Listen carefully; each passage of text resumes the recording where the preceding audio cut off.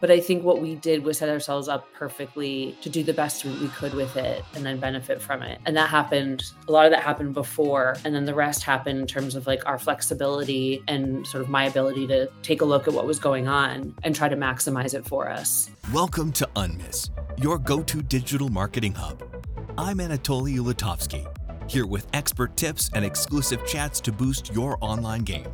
Let's get started. Hello, good people. Welcome to our show. Hello, bad people. Welcome to our show. Hello, anyone who want to learn more about B2B Growth. Welcome. I have no idea what happens with this tool today when I'm streaming. Probably we have some low connection. And what I found, it's tough to find the best solution. You know, you can pay for the best solution that you have, but we still have these problems. Anyway, it's more important for us to share value about B2B, about growth, about storytelling, many things. We have a lot more with Devin. How are you?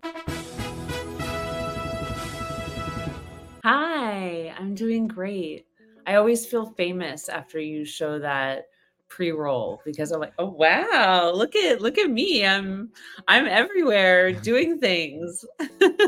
Yeah, love it. I decided to invite you one more time because I remember these valuable bombs that you can share. You can lead me. An emergency room. I need to spend time to think how to adapt everything, especially in digital marketing. It's a quickly changing world. We need to adapt fast. And if something works today, it doesn't mean that you can get great results tomorrow. We need to consider new technologies. But people are the same. Humans are humans. We chatted a little bit how AI can apologize for making mistakes. But what I found, we need to adapt to technologies, but people are still humans, and we need to create the right marketing strategy by using storytelling, different insights. David, before we start, just tell more about yourself, experience, background, and anything that can help our listeners to learn more about you. Oh, sure. Yes. So I am a growth advisor now. I formerly ran Animals, the content marketing agency, and sort of grew up in marketing in B2B SaaS, working for startups. So have a lot of experience sort of from the ground up, working from tiny little companies to big corporations now as a consultant. And storytelling was at the sort of core of how I grew up as a marketer. I quite literally used to tell stories on stage before I was in marketing. And so stories have always been a tool that I've used to really not just communicate to, but connect with people. And this is both in, within the confines of the work environment and also with our customers. So it's just one of those things that never fails. It never fails. So right now you can find me at Don't Say Content. That's the marketing podcast that I co-host with Margaret Kelsey.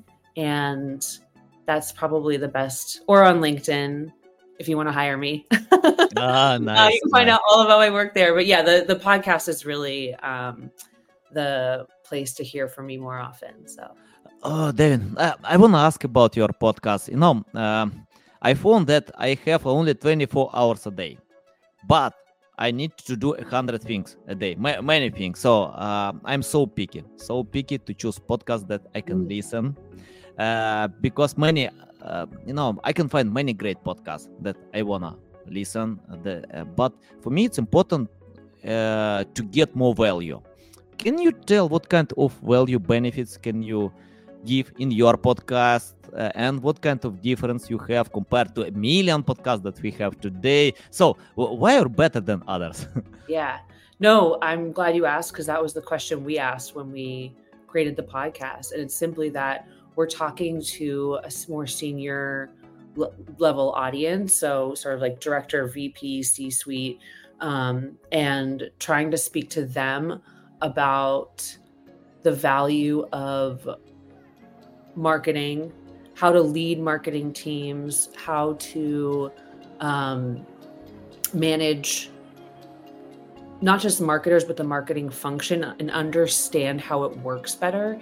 Because a lot of what we see over both Margaret's and my years of experience is, you're either a founder who has to hire marketing when you don't know anything about it, or you're running this big company and you're sort of fighting with the C-suite, because they want to know, well, what value have you added? And that value isn't always easy to quantify. And so it really comes down to the need for a shared understanding between your marketing teams and leadership. And so I think, quite honestly, we're talking about a lot of new things that don't always look exactly like we're talking about marketing. And we're also addressing the same old problems that marketers face, but from a higher level. I ran a company. Margaret works closely with founders. Like we've both been there on both sides. And so it's really easy, for example, to empathize with, the leadership teams as well as the marketers for both of us. And we just there was nothing out there like that. It was all tactics. It was all guests, sort of a thinly veiled ploy to, for a lot of companies, just like dial it in, right? And we said we want to do something different. So Nice.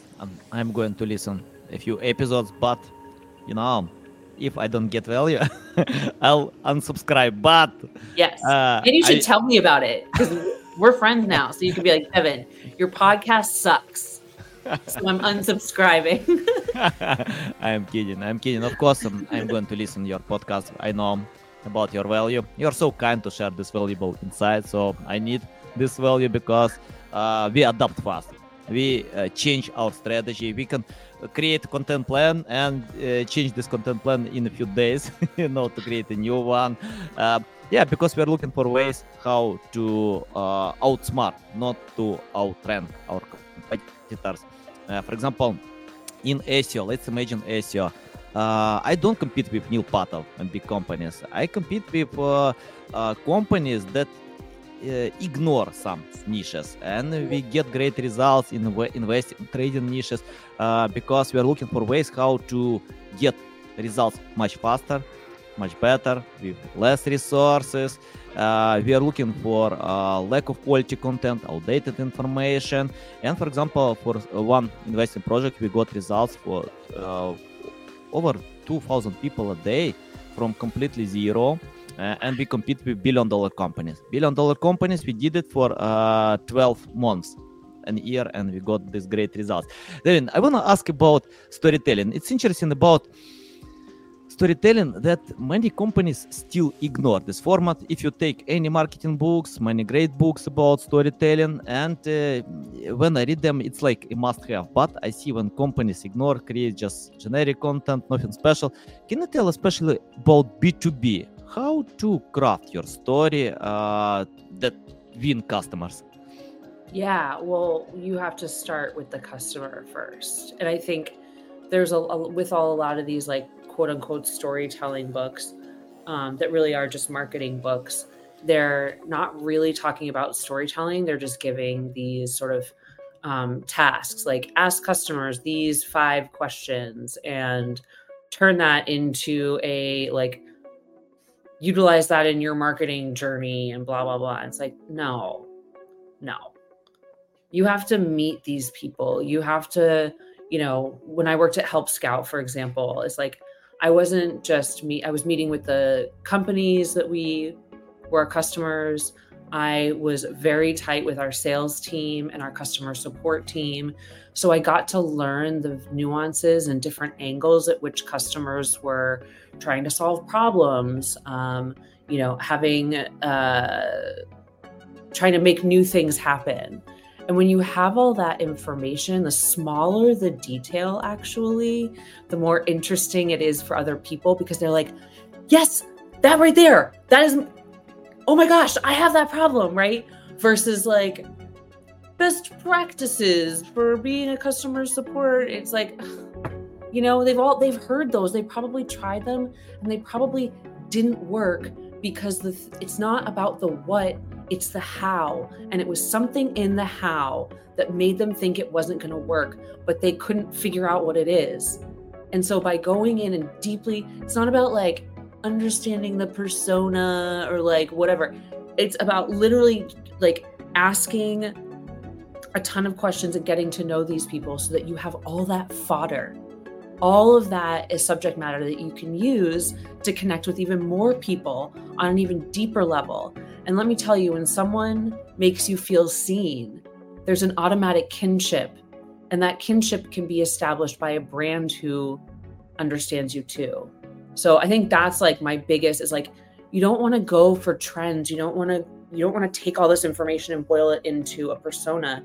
You actually want to break it down like you would a story, right? A compelling story isn't a series of chapter titles with a summary.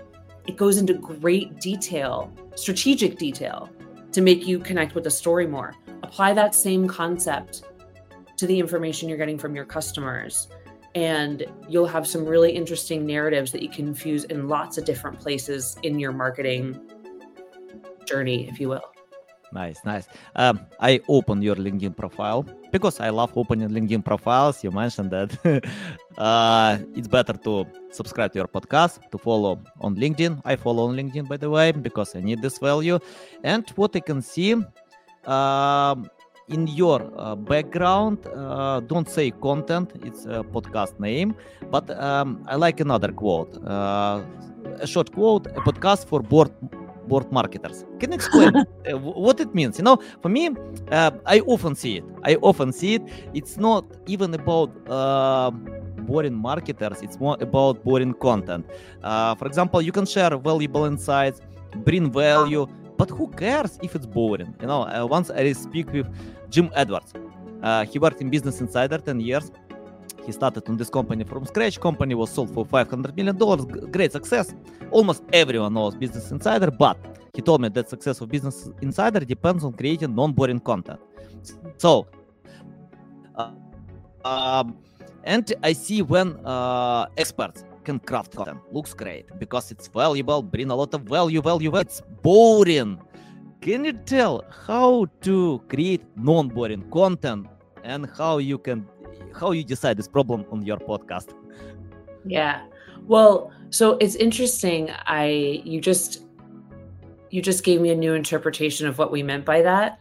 So what we were talking about was marketers who are bored largely because they're solving the same old problems over and over, because folks aren't getting, like their executive teams aren't getting it. And so they're kind of like in this space where they're just doing the same thing over and over, and nothing is changing. But, and so you can't even get to a point where you can solve for boring content because you're hardly getting off the ground in the first place because of these misunderstandings between, marketing teams and C-suite. But to make something interesting, it's not just about finding a point of connection, which I talked about previously, right? Like finding those details that really resonate with folks where they're like, aha, they understand what I'm going through. It's also giving the work itself a persona. So, we at Help Scout, we're very conscious of our voice, and we made our writers the heroes. So it's very interesting to see now how writers are sort of commoditized and sort of bucketed in with AI. But, we utilize it the same way I got to know our customers. I got to know my team, and I got to see, like Matt used to make these videos, and I would see them and I'm like, wait, hold on a minute. Right. Or like, and I would double down on that because it was like part of his persona. We gave him this persona that came out of his own creativity, his own work. Same with Emily, right? It was like Greg was very well known in the start for sort of creating that Help Scout voice and writing those early articles. And he very much had his own persona as well. But I had to sort of bring up a new set of people. And it really just went back to, they both were of the Help Scout. It was still Help Scout branded, even in the voice and tone, but each of them had their separate. And so there was something, again, specific for people to latch onto and say, I like that person. I like what, I love to follow Emily's writing. I love to follow Matt's writing. I love when Mo from the customer support team, occasionally writes. I love when Leia from People Ops drops it. It's like they get to know those people, and so it's stickier. And I know I hate using that word because it's so overused, but it truly does apply here. It's like they become more like sweet caramel, and you kind of like got it all over your hands, and you're just like, oh, I really like. I think that will keep you more with the brand than just like sheer volume, right? The sheer volume is for SEO. The sheer volume is, I mean, that content should still be good, which is something I still have to teach people about. Somebody said to me recently, they were like, oh, we have to write all this SEO content, but we also want to write good content. I was like, wait, excuse me? Those should be the same. That should be the same. Yeah. Google's not making it seem that way recently, but like technically the mission was they should be the same. Yeah, nice. I love it. Love it. And by the way, I want to explain why I love it. You mentioned that you make your writers heroes because I read a bunch of books, blog posts, great resources about marketing, and most of them, probably all resources can tell you need to make your readers, customers, heroes. But you mentioned you need to make your writers heroes, and it's the same like when companies wanna make their customers heroes, but the best companies start to make their employees heroes, happy. If your staff is happy, they can make happy your customers. And it's the first time when I heard something like this: make your writers happy. Of course, for me, it's important to make people happy who can help me to create craft great content. But I never thought like this. Thank you, thank you. I need to think more about that. And I'm yeah, actually go curious ahead. too how that applies in this age of as we're trying to figure out content using AI, because I think about sort of the PLG approach, and I wonder like, and I don't have an answer to this. I'm wondering this to you, which is like, if the point of AI is to create automation, which means humans are supposed to be in that instance replaced by a technology that will help them do the work better. And I wonder, like, in that case, like, do you need hero writers, and do you need the same, like, are you trying to engage your audience through storytelling in those areas, or is that more of like a sort of product led, tactical sell? Because it just seems weird to me that if you're selling, say you're like Jasper, okay, and you're doing like content creation, and you're like, our human writers are trying to show you how AI can help your write. It's like, I don't know. Does that even, like, do you use storytelling in that instance, or is that one where you like change your approach? I usually cooperate with people who have a proven record. So basically, I rely on these people. If I cooperate, outsource someone, because we cooperate with people around the world. I don't care, US, Canada, India, Pakistan, Australia. I don't care, because if people can write for Forbes and live in Pakistan, they know how to bring value. And I usually check their results. If I see these people can bring results, their content deserves organic reach, these people know how to write. I usually don't limit their possibilities. Basically, if I cooperate with someone, I can tell, look, I need to create such content. Please help me with that. If these people can use storytelling or something different, that's okay. I can force them. Okay, we need only storytelling. Why? If someone can create great content without storytelling, okay, I can Yeah. accept. I can accept, because I know these people know. Of course, we change something. We have some requirements, but I usually rely on creativity and experience of these people. So Yeah. if I know these people know how to write, okay, I don't I think care. that's I really don't interesting. care.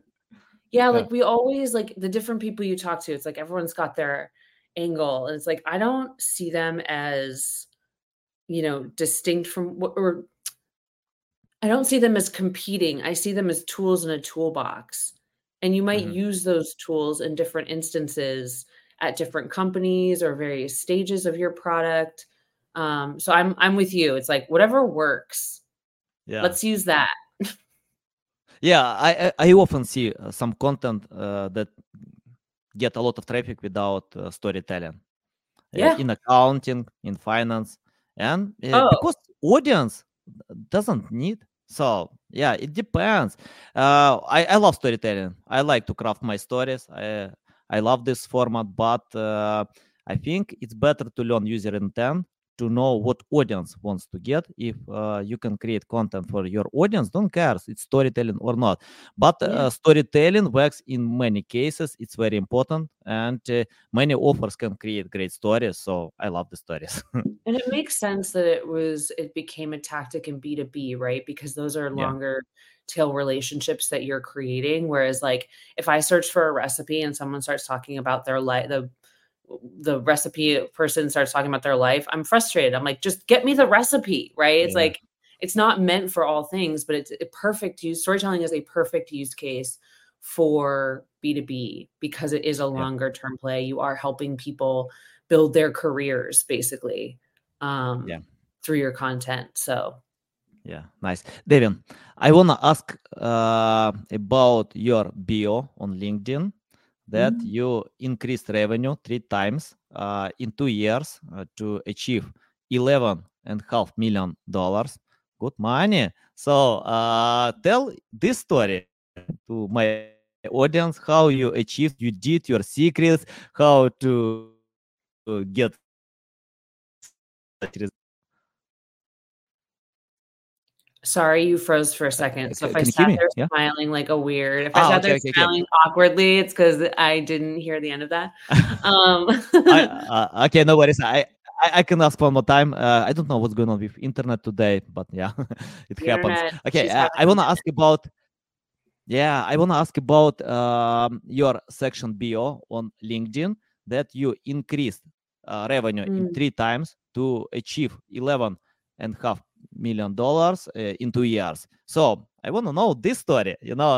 Our topic about storytelling, how to get great results in B2B, but tell your story, how you achieve Sure. such results. I think it might have been 12 and a half, but I can't remember. I have such a bad, unless the number's sitting right in front of me, I can't remember, but you get it. So yeah, I mean, look, one of the things I learned running a company is how easy it is to manipulate information. How useless, how like data is all data can be a lot of different things depending on what you do with it. So having that information on its own doesn't really do anything. And so if you look at the years where the revenue was doubled, that's when everybody was doing great. That's when software companies, which we served as a company, were getting tons of funding. They couldn't hire fast enough. They were banging down the doors for us. I mean, I had to institute we had a 3-month wait list because and that was dangerous for us because we didn't want to become known as unavailable. You want a little bit of that tension, but um everyone in the tech arena was doing really well and we benefited from that ourselves. What I take credit for are the systems and processes that we built that allowed us to uh, satisfy that demand and the brand that we had built to get there, right? Like there was a reason why so many people were coming to us first or coming back to us after trying other people. Like there was a reason why, I mean, I there's a reason why we had that credibility and it's because of what we had built in the years leading up to the sort of brief boom era that we saw. Um another thing that we or like another piece of credit that I take is taking advantage of a good situation. So, in our case, that was we have all this demand. I always joke that I played the Fed a little bit, where I was like, okay, well, we need to raise prices to sort of like to lower this demand a little bit, and not. But the truth of it is, we made the most of what was water flowing downriver, and I think that's really important. to be flexible in those ways. And like, did things break, and did we have, of course, like it was chaos during those couple of years. But I think what we did was set ourselves up perfectly to do the best we could with it and then benefit from it. And that happened, a lot of that happened before, and then the rest happened in terms of like our flexibility, and sort of my ability to take a look at what was going on and try to maximize it for us. Yeah, nice. And what I like in this message that you share sales numbers, not traffic, because I see when companies chase high volume, to get more traffic, to get high engagement on social media, I don't care about traffic if I can't sell. And for me, it's more important to get sales than more traffic. And I remember when I spoke with either. We didn't need it. Yeah, of course. And once I spoke with a master who lost 400,000 traffic because Google dropped his ranking positions, but he didn't lose any sales. He was so surprised about that. So he created a lot of content, spent money, time, resources, and he deserved a lot of traffic. He thought, wow, I have this traffic. That's cool. But in one day, Google dropped his ranking positions. He lost 400,000 traffic, but sales are the same. And he was surprised. Whoa, what is the reason to have this traffic if you can't sell, if you can't submit your call to action, if you can't get results, because traffic means nothing, without sales. That was Help Scout too. I was brought in because we were slipping in our traffic numbers. We weren't going up, and I think they were around 300K unique visitors a month at that time. And I don't even know if they call them that anymore, to be honest, but, and I got them to, it was like, I think my goal that first few months was like 425 or something. And we hit that, but we weren't asking enough of people once they got there. And so we had a similar instance where it didn't make as much of an impact. And it's like, we had such strong brand credibility. We had a really good product. We were well known, but we were having trouble. We had all these people around us who were just milling around and not doing anything. We needed to engage more people in different, deeper ways, like through the newsletter and segmenting that out, which we worked on later. But yeah, the traffic alone won't get you anywhere. And of course, different types of businesses need different things, right? A service agency, I believe we went about it the right way, which is sort of a more community-driven approach where we were, our story was being told for us. Yeah. And that, my friend, is power. It's to the point where, it didn't matter if people, if people who are have a bad experience or whatever, it doesn't touch you. Now, it's not that I'm advocating for people having a bad experience, but it's a service industry. And that inevitably at some point people are going to be upset, but it never impacted us because we had tons of people from really big companies and really small companies that had a lot of clout singing our praises for us. Nice. Awesome. Devin, I want to ask about the process. You mentioned that you built the process, and I know it's not simple. I remember in 2008 when I started my digital journey, I hired a big team of writers who wrote about anything: weight loss, finance, accounting, anything. They wrote, Google ranked, we got high engagement on social media, but things changed a lot. Google fired all this team. Okay, I fired this team, but Google pushed me forward, to do it. And today I cooperate with experts. I cooperate with people who know about the topic. And the second, I cooperate with people who know how to write or create content. Because you can be a great expert, but if you have no experience to write, you can't create great content. You can write without grammar mistakes, interesting text, but if you don't know the topic, you can't bring something new to the table. So you need to have both. And you mentioned about the process. Can you tell how you built this process to achieve these great results? Yeah, I mean, there's sort of two separate things in what you're asking. One is the topic specific content, and that is an area where I don't believe we ever mastered it. It's complicated. Then there's the process around, assuming that you have the writers who can write about anything. And that's a bit simpler, right? That is, I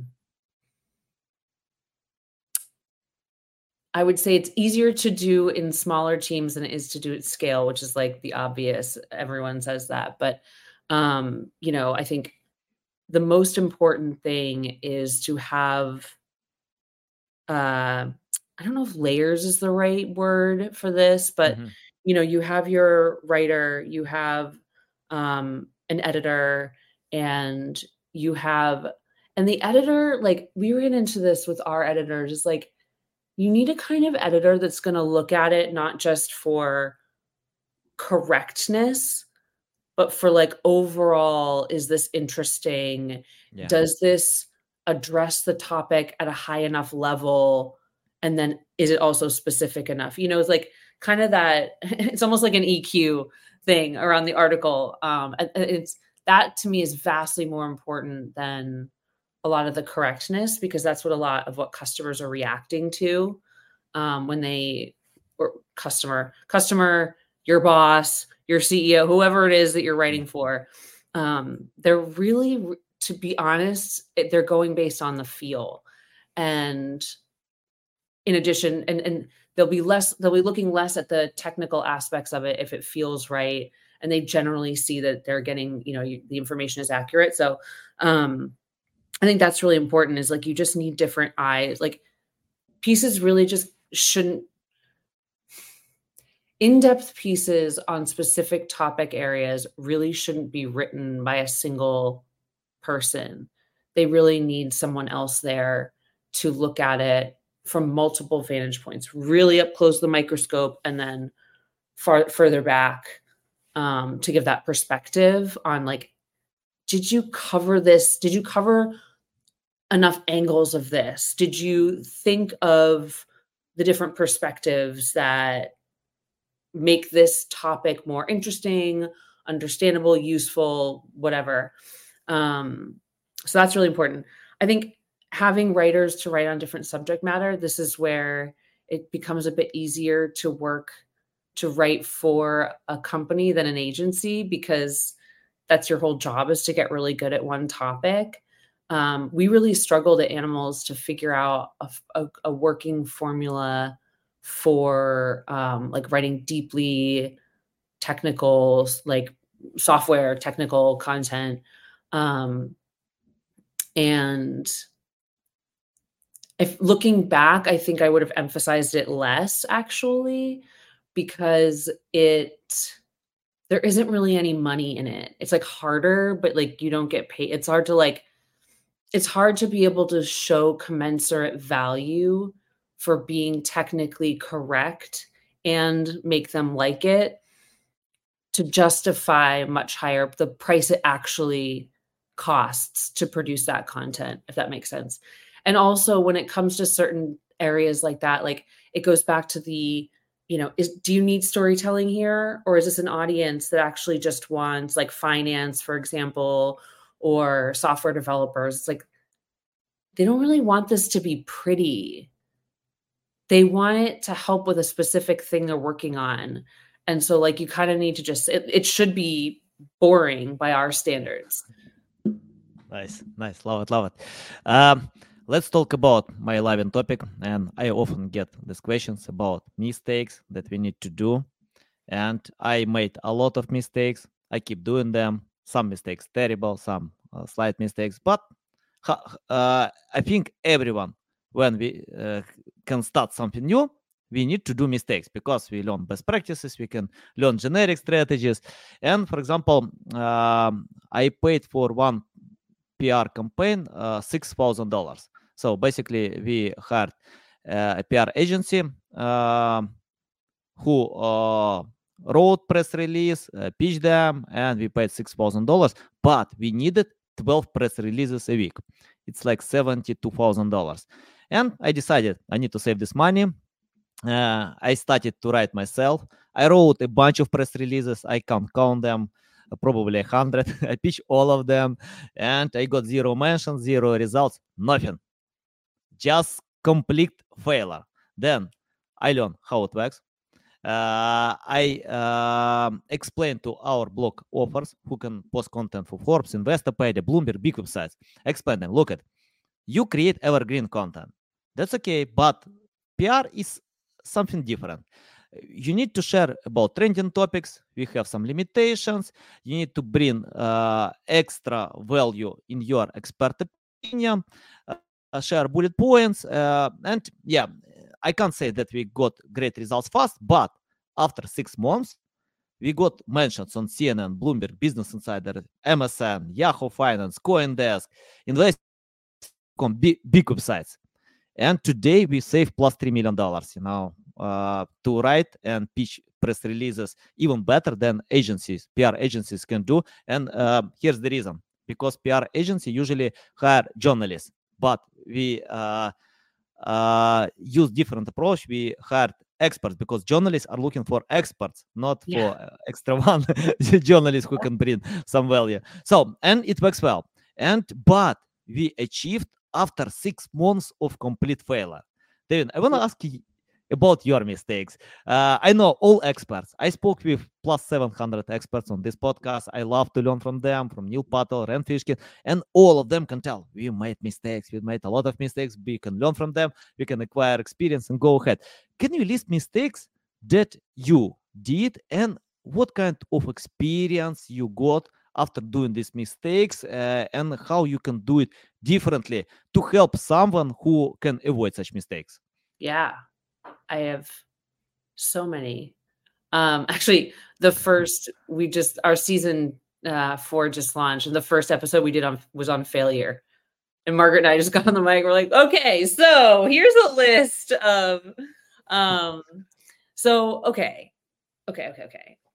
I'm delaying a little bit so I can think of a good example of the many times I have failed.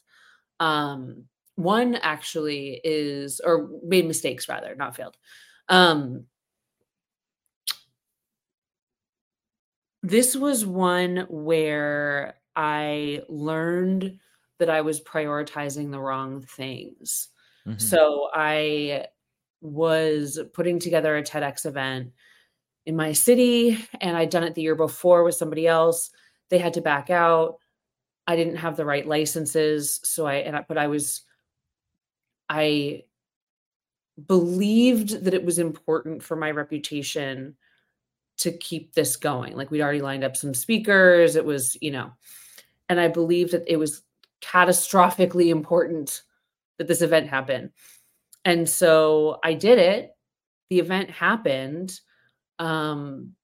But I was so burnt out afterwards, and financially I was in debt, and all for the reason I thought was to put on this event that did nothing for me.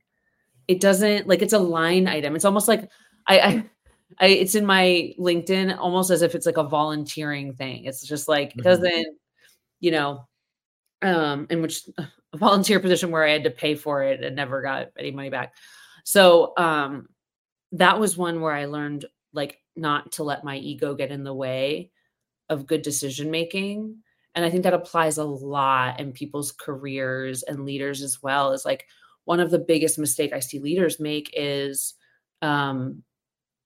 ego-based decisions. And I think that there were times when I did that as well at Animals, where actually technical content is probably a good example, where if I'd put my objective hat on, I probably would have looked at the numbers and said, you know what, this isn't worth it. It's hard to keep these types of writers. It's, hard to manage. These clients are more demanding than others. We can't increase the price that much because the ROI, we couldn't even justify the ROI on how much it cost to make a single article. And it was just, we just kept trying. And I think a part of me just wanted to prove that I could do it, Yeah. And and we never did it. We never mastered it. We did not. We tried really hard. And one of the things that we were good at is reflecting and improving as a company. But man, I pissed a lot of people off doing that, and it didn't go anywhere. I never made it happen. And the realization now is like, oh, if I had just thought objectively and taken my ego out of it, I would have just said, you know what? We are going to cover these niches really well, and that's it. Nice. And we can let other people have that business. Like, we'll set up referral programs with them or something. Like, it's fine. But ego is probably the source of all my mistakes. That or sheer ignorance and stupidity at certain moments, and you just don't know what you don't know. But the ego is a big one. It's a big one. I love this story. Awesome. Yeah, you remind me my ego. When once we started one project because of chasing money, nothing else. I found market gap, and I decided to fill this gap to earn a lot of money, to win market. But I hated this project. I didn't know anything about this project, so we hired a great team of experts who know the topic, but that was a big mistake because I didn't know this topic. I can't manage people who know without knowing how it works. And I failed. I wasted resources for 3 years, and I know this quote, never give up. I disagree with this quote, and let me explain why. Because if you hate Monday and love Friday, leave it. You will never regret, So at that time I hated Monday. Because I had this project. I need to manage a lot of people, and I hate it. It's not my passion, and far away from that. So, and I learned to avoid any projects because of chasing money. Today, I want to enjoy. I want to love the process. And I don't care about rewards. Of course, I love rewards. No, I don't want to lie. I love rewards. But I want to enjoy the process, because rewards, you can get them like, okay, you can be excited like 2-3 days. But if you enjoy the process, you can love every single day, every moment. You can work on Sunday evening, on Saturday night. You don't care if you love it. So for me, job is hobby. Oh yeah. I worked on a project at Help Scout once that took the life out of me. And we were in Barcelona. I was going to be presenting on the project. It was considered a success. The CEO called me out in his intro remarks, and I was so ill that I was sitting there like sweating, and I had like a breakdown, like my body like imploded, and I'd be like taken up to my hotel room, and I missed almost the entire week. I missed my presentation because I'd worked myself so hard that I'd made myself sick by the time I could possibly enjoy it. And so I feel that. It's like you have to like what you're doing along the way. Of course. Because that will give you like greater volume of reward than just that one stop like at the end of it. Yeah. Like, you shouldn't be celebrating when something's over. If you're really having a good time, you shouldn't be celebrating that it's over. Yeah. You should want it to keep going, right? Of course. 100%. I couldn't agree more. And it's only one reason how you can overwork your competitors, because you can work much harder than competitors, and you can't work smart if you hate your project. It's tough. It's really tough. But if you love experience, if you enjoy the process, like for example, people are watching TV 6 hours a day. It's a lot. 6 hours of TV, Netflix, I don't know. They don't wait when someone will pay money for their hobbies, They pay for TV shows, movies, but it's the same with your job. You need to love it and don't think about results. It's like watching TV. If you love watching TV, you need to love your job as well. So you need, like, I play basketball. Michael Jordan earned $3 billion in basketball.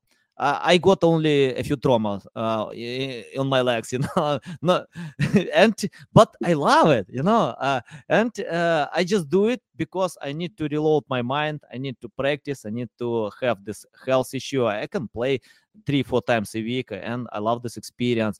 And it's the same with your job. You need to love the process. You need to enjoy. Then results will come, and people all often build high expectations. I can earn $1 million a year. You can, I don't know, or not. Who cares? Just go ahead. Go How are you ahead. gonna feel when you have that $1 million? Let me Yeah. tell you, the more of it there is, the more complicated things get. I Yeah. love what you said about competitors too, because we really didn't focus on our competitors very much, or at least I didn't. Ooh, nice. I tried at times, but I was just like, all it seemed to do was scatter people. When they looked at what other competitors were doing, they would lose the plot, the focus, the mission that we were on. And I was just like, this is pointless. I didn't even know who our competitors were, honestly. I knew other agencies, and there's a lot of agencies that I really respect and think are great, but I wasn't like keeping up with them unless it was like as friends to say hi, how are you doing, and like share information, because it's such a that one thing right there can really steer you off course, or put you on so many courses that you get tied up in a knot and nothing really happens. Nice. Love it.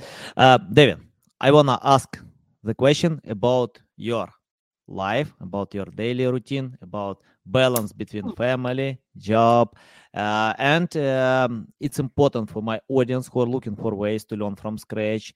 I have some students who need to learn today from scratch, and how you optimize your day, how you start your day, how you finish your day, how you eat your lunch, and to find the time for family, business, anything.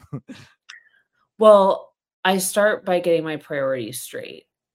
So when I left animals and went off on my own, the first question I asked was, how much money do I want to make?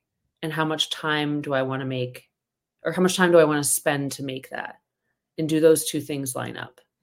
Because a whole life isn't calculating your lunch and,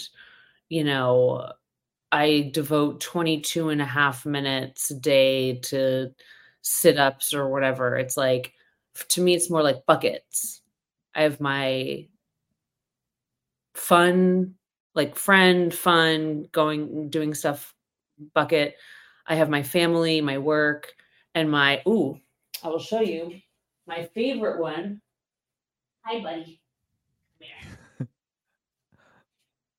And this guy, Henry, I make sure I have lots of time for him because he's just the best guy in the world, and he helps me unwind and feel happy. So, I put them into buckets. And where do I like, I love to eat, and I love to cook, but I also love to eat out. So kind of thinking about it from that standpoint, it's like, where are those buckets, and do I have time for all those buckets? Now, day to day, I sort of I plan ahead my week, right? So it's like, okay, I'll do like Monday. So I'll have, I don't have it in front of me for some reason, but my notebook is like, if you open it and lay it flat, one side is like, okay, Monday through Friday. And then the individual, like the top 3 things I'll do that day. And on the far side is the priorities. So it's like the top 3 priorities for that week. And then a 2 prioritized list, which is everything else. And that's kind of how I like micromanage the week to make sure I actually get the big ticket stuff done. Right. So it does get drilled down, but other than that, I like to let my days sort of flow. I find that like teaching myself discipline is a way more effective tool for me personally than scheduling every part of my day. It really stresses me out to do that. So I like that I have flexibility and say, like, I trust myself to get this stuff done today. And I have sort of a format in which I'm like, oh, if I didn't do it and it doesn't manually get checked off, the next day I'm like, well, I have 4 things to do now. Right. So that's really, I'm I'm just optimizing for joy over perfection. And I feel like a lot of this, like, I don't want to be beholden to something I made up around how much I should accomplish, what I should look like, what I should, it's just like, I'm hungry, so I'm going to Yeah. eat. Nice. It's like, that's kind of the gist of it, is like, I'm hungry, so I'm going to eat. And there's a little bit of structure on it to make sure I get things done. But I tried the other ways, and they made me, I was miserable. I looked great. I felt horrible. And I was getting stuff done, but it's like, I wasn't having any joy. So I like that. I find the less, like, it's like when you clench like this in all areas of your life, it's like, right. But if you let go, trust yourself, like, let it breathe a little bit more, so much more effective for me. And I know that there are lots of different ways to structure your time, and I respect all of them. Like, everybody's different. Everyone needs their own thing. So this is what works for me personally. It is not something I necessarily think would work for everyone or should work for everyone. Of course. I love it. Very inspirational.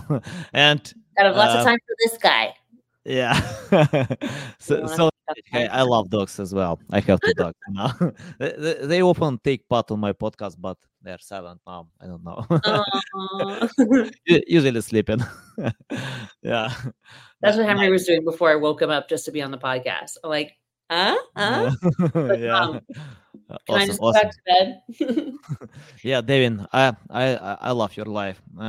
And I see you're so energetic. You're smiling. And when I open your LinkedIn profile, guys, you can open LinkedIn profile in the description. You can see that Devin is smiling there, and you can get this energy. You can feel it.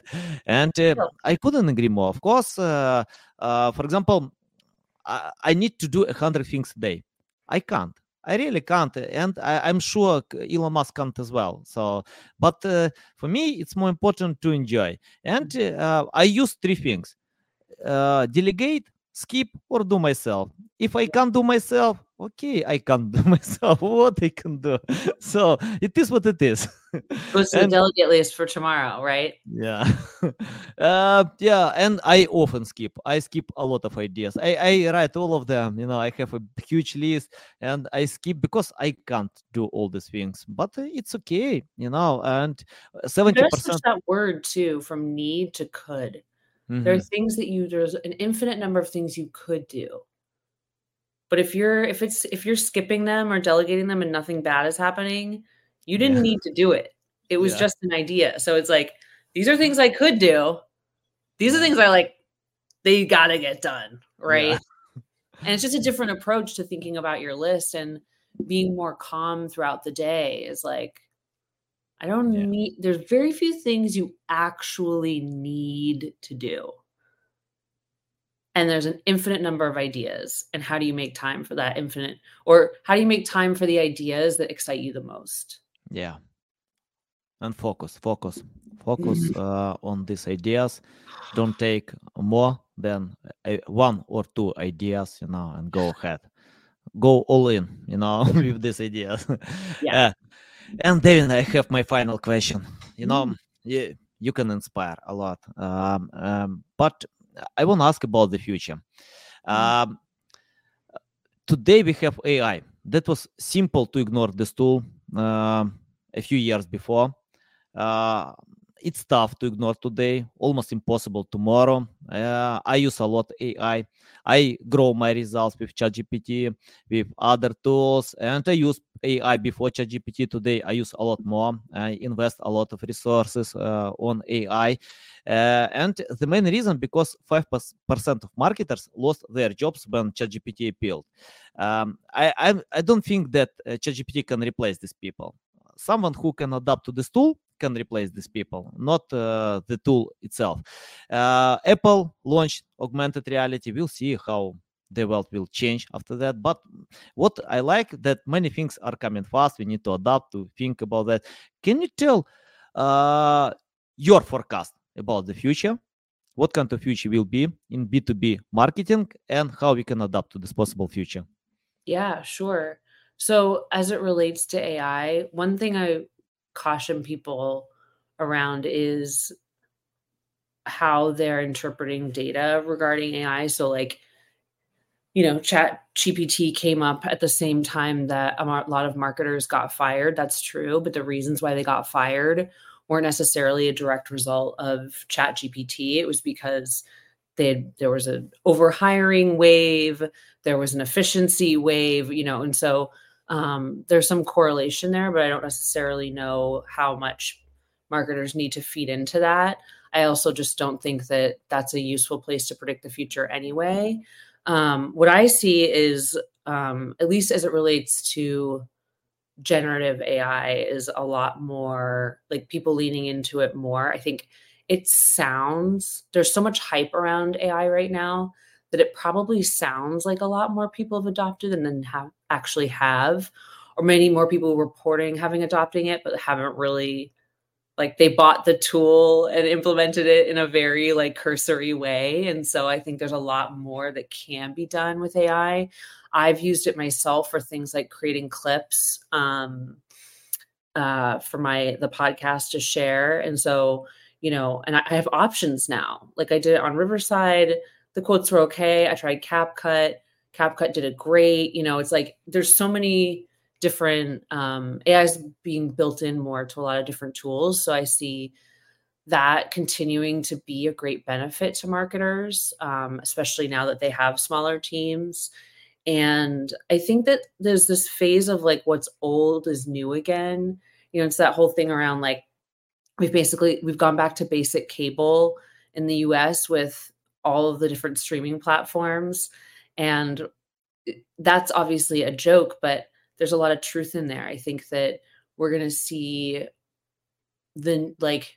going back to some old tactics just in new mediums, right? So like video isn't just for use cases anymore. It's for content on platforms.